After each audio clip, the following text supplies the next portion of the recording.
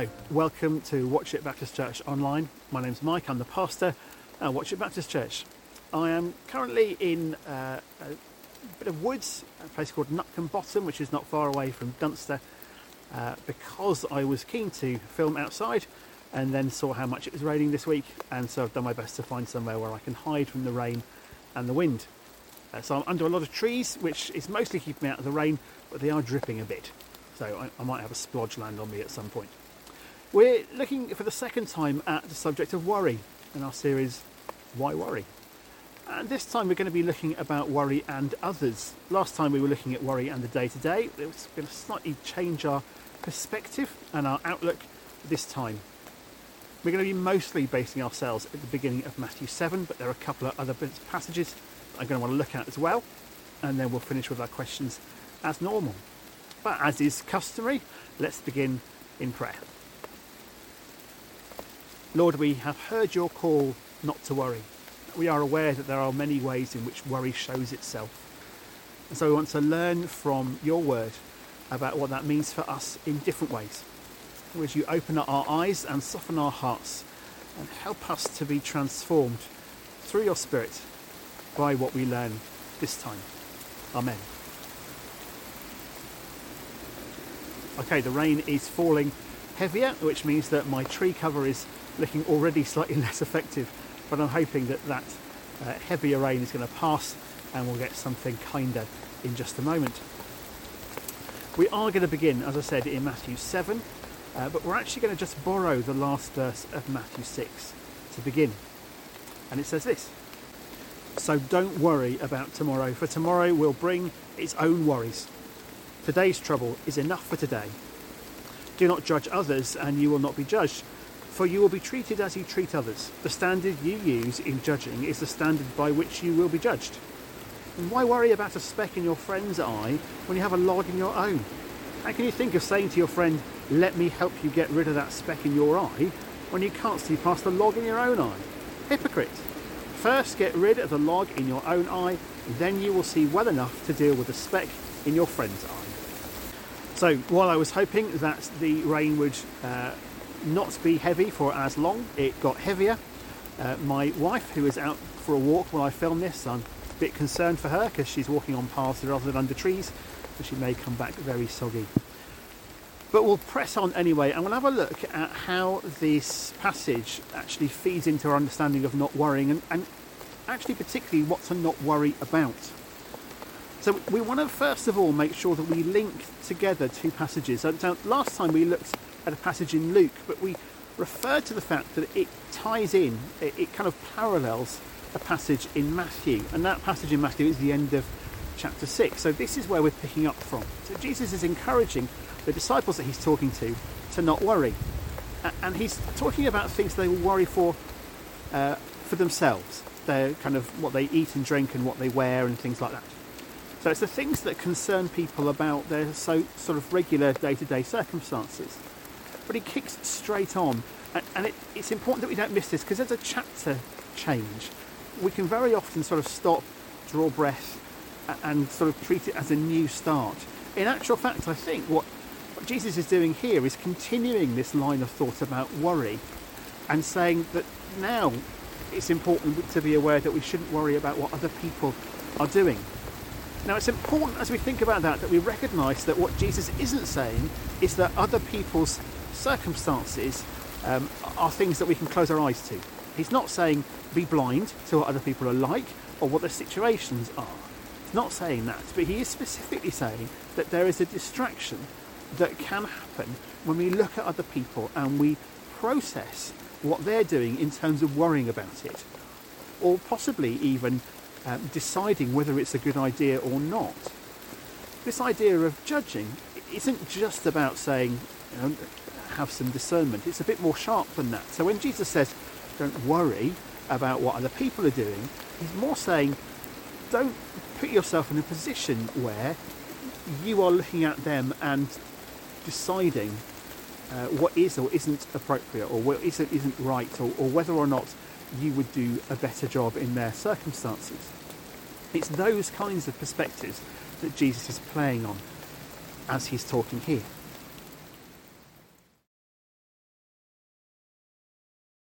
in that previous section, Jesus really wants people to understand that he's encouraging them to be dependent on God and not on whether they have enough stuff or what kind of stuff they have, and whether their clothes look nice or whether their food is particularly wonderful, whether there's enough of it, but also what kind of stuff they're getting to have. So as he's talking about this, he is saying, don't worry about your own stuff, and don't worry about other people's stuff either.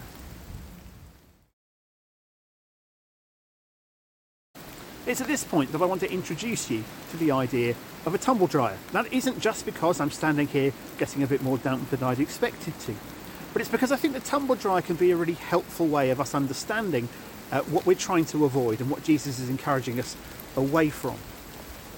In fact, this illustration of the tumble dryer that I'm going to touch on is echoed by a quote that I'm going to give you from an author a bit later on.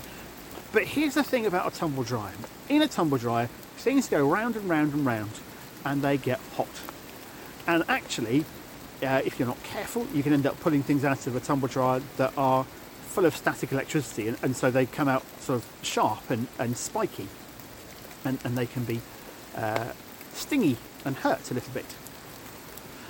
There is a real risk for people that we act like tumble dryers, that we go round and round in circles, and we get hot and a little bit bothered, and that we don't go anywhere, because a tumble dryer stays exactly where it is while it's spinning.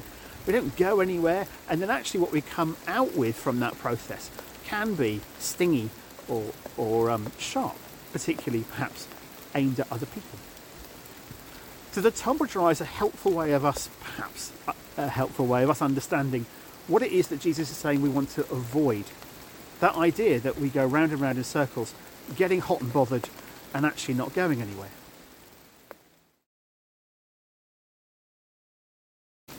Just pulling in again the words that Jesus gives in the section before this, he is very keen for people to not be distracted away from a dependence on God and a focus on God's way of thinking and doing and being, his perspective on the world. And when we worry about other people, that's something that can easily happen, that we come away from God's perspective and we start focusing in on something else. So here's the thing about the something else. The risk that Jesus is talking about when he says don't judge others is that our distraction and our worry about the behaviour of others becomes based around not what God sees but what we see. And we know that God's perspective is brilliant. It's wider and longer. It takes everything into account. And it really focuses in on mercy. It's an expression of love that God brings, that he looks at people's circumstances and he brings a perspective of mercy, and he seeks to help us understand ourselves and to help us be patient and understand each other too. The thing about judging, as I said before, it's not about good judgment or good discernment or wise perspective. It's about that sense of making my or your perspective the one that matters most. So when we judge people in the way that Jesus is talking about, what we're doing is saying, here's my perspective on the world, I know that's good, and therefore anything that's happening that isn't in line with my perspective on the world must be bad. And then I treat somebody as if they're bad or wrong or need correcting because their view isn't mine. So Jesus is saying don't do that. Instead, bring that sort of mercy-based approach, that love-based approach to other people. And then if you're not worrying about how they're behaving, you're instead bringing God's perspective to what they're doing and who they are. In judging, we very often define people by their behaviour. God doesn't do that. He defines people by who they are, whether or not he approves of their behaviour. So there's a big distraction thing that goes on here. And it's a distraction that's important that we recognise. And let me tell you why.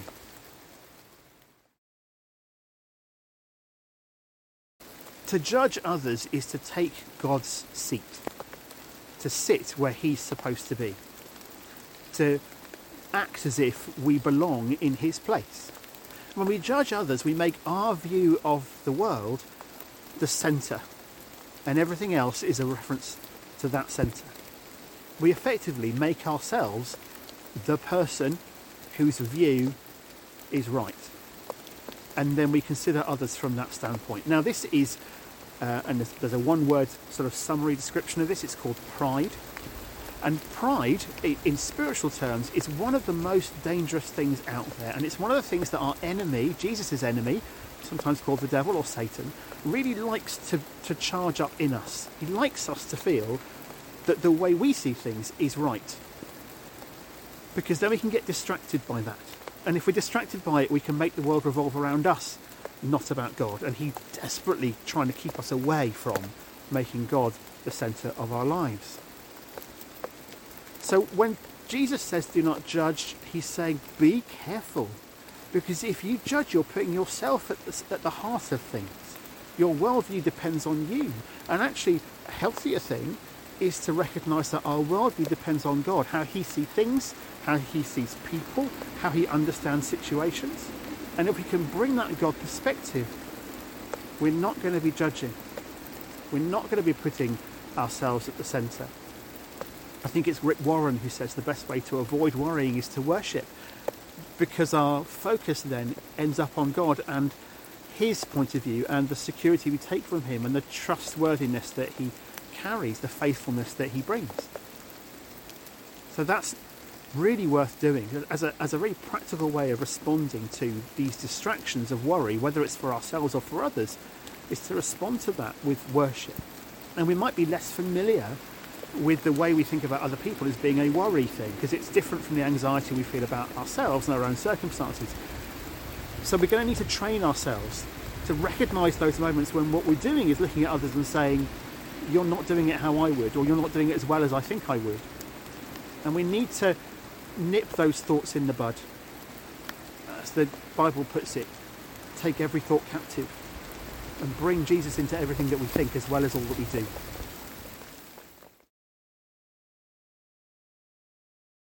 It's at this point, with my notes getting a little soggy, that I want to refer us to a different passage. So we're looking at Galatians, and the back end of Galatians 5 and the beginning of Galatians 6. So it says, but the Holy Spirit produces this kind of fruit in our lives: love, joy, peace, patience, kindness, goodness, faithfulness, gentleness and self-control. There is no law against these things. Those who belong to Christ Jesus have nailed the passions and desires of their sinful nature to his cross and crucified them there. Since we are living by the Spirit, let us follow the Spirit's leading in every part of our lives. Let us not become conceited or provoke one another or be jealous of one another. Dear brothers and sisters, if another believer is overcome by some sin, you who are godly should gently and humbly help that person back onto the right path. And be careful not to fall into the same temptation yourself. Share each other's burdens and in this way obey the law of Christ. If you think you're too important to help someone, you are only fooling yourself. You are not that important. Pay careful attention to your own work, for then you will get the satisfaction of a job well done, and you won't need to compare yourself to anyone else. For we are each responsible for our own conduct. Now, my notes are really struggling to stay together at this point, but I do want to see if we can just draw our attention to those verses and recognise a couple of key things. We are responsible for us. So the way that we behave, whether we judge or not, whether we worry about what other people are doing, how they're behaving or not, that's on us. That's something that we have control over, and we're responsible for how we handle that. We're responsible for how we process the world. And if we're spiritually healthy, we recognise that we need a lot of help with that. That spiritually we're unlikely to be able to stay on top of that all the time. That we are inclined to be tumble dryers. We go round and round, and we get hot and a bit fuzzy and a bit staticky, and we don't go anywhere. And if we can be honest with ourselves about those moments when we are inclined to judge others, then we can go somewhere and do something about it with the Spirit's help. In Galatians, as Paul writes to that church, in Galatians, Paul is saying exactly that. You're going to need the Spirit's help, but you are responsible for you. Now, the next thing I want to draw our attention to is that we don't need to compare ourselves to others.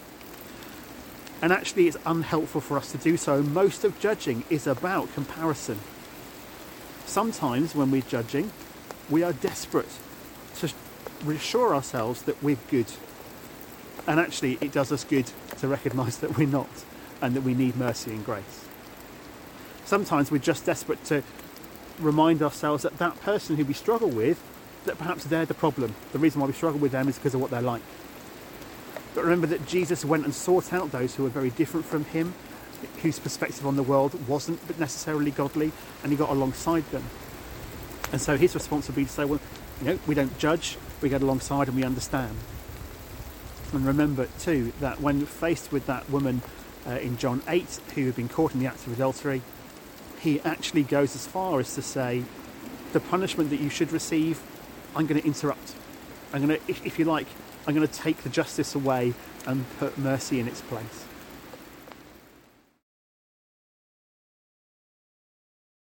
It's the author Jodi Picoult who writes this: if you spent your life concentrating on what everyone else thought of you, would you forget who you really were? And if we go about judging others, we are encouraging them to focus more on what other people think of them than on what God thinks of them. And surely we want people to know they are loved and cherished by God. It's a different author, a lady called Katie Dale, who writes, worry is like a rocking chair. It keeps you busy, but gets you nowhere. It's something like that tumble dry idea again, but it's getting us away from this idea that worrying sometimes somehow helps us or takes us somewhere healthy. It really doesn't. Finally, I'm going to dip into Psalm 37, verses 1 to 4, if the ink hasn't run yet, and it hasn't. To which says this: don't worry about the wicked or envy those who do wrong, for like grass they soon fade away, like spring flowers they soon wither.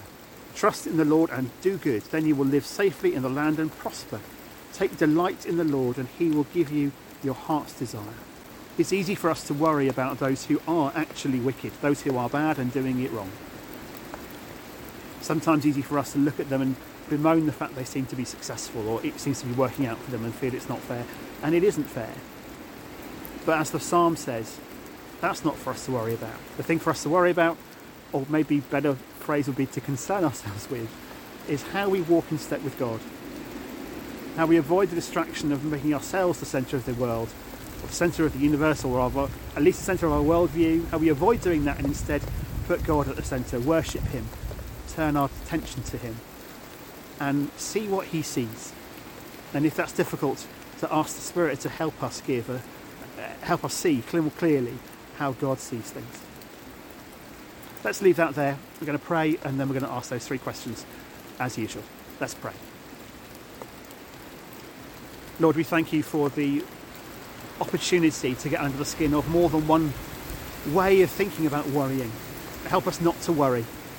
Help us not to worry for ourselves, because you have us cared for. Help us not to worry about others, so that we are not distracted away from your view of the world. Help us to put ourselves fully under your care, to be faithful enough that we don't need to be fearful and we don't need to worry. Grant us these things, we pray. In Jesus' name, amen. So we're going to be brief with the three questions, because it's now probably time I got in the dry. Question one is this: who do you know who is slow to judge, and how can you tell that about them? How can you see? What is it about them that makes you go, yes, I know they're slow to judge people?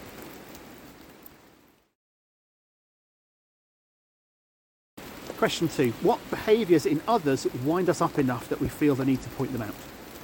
So what are our triggers, if you like, with other people's behaviour?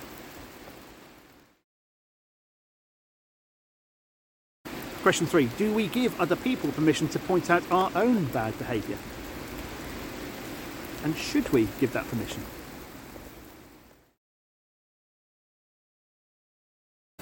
Well, that's it for this time. Thank you so much for bearing with me, for enjoying this outdoor space despite its dampness. I look forward to catching up with you again soon. God bless.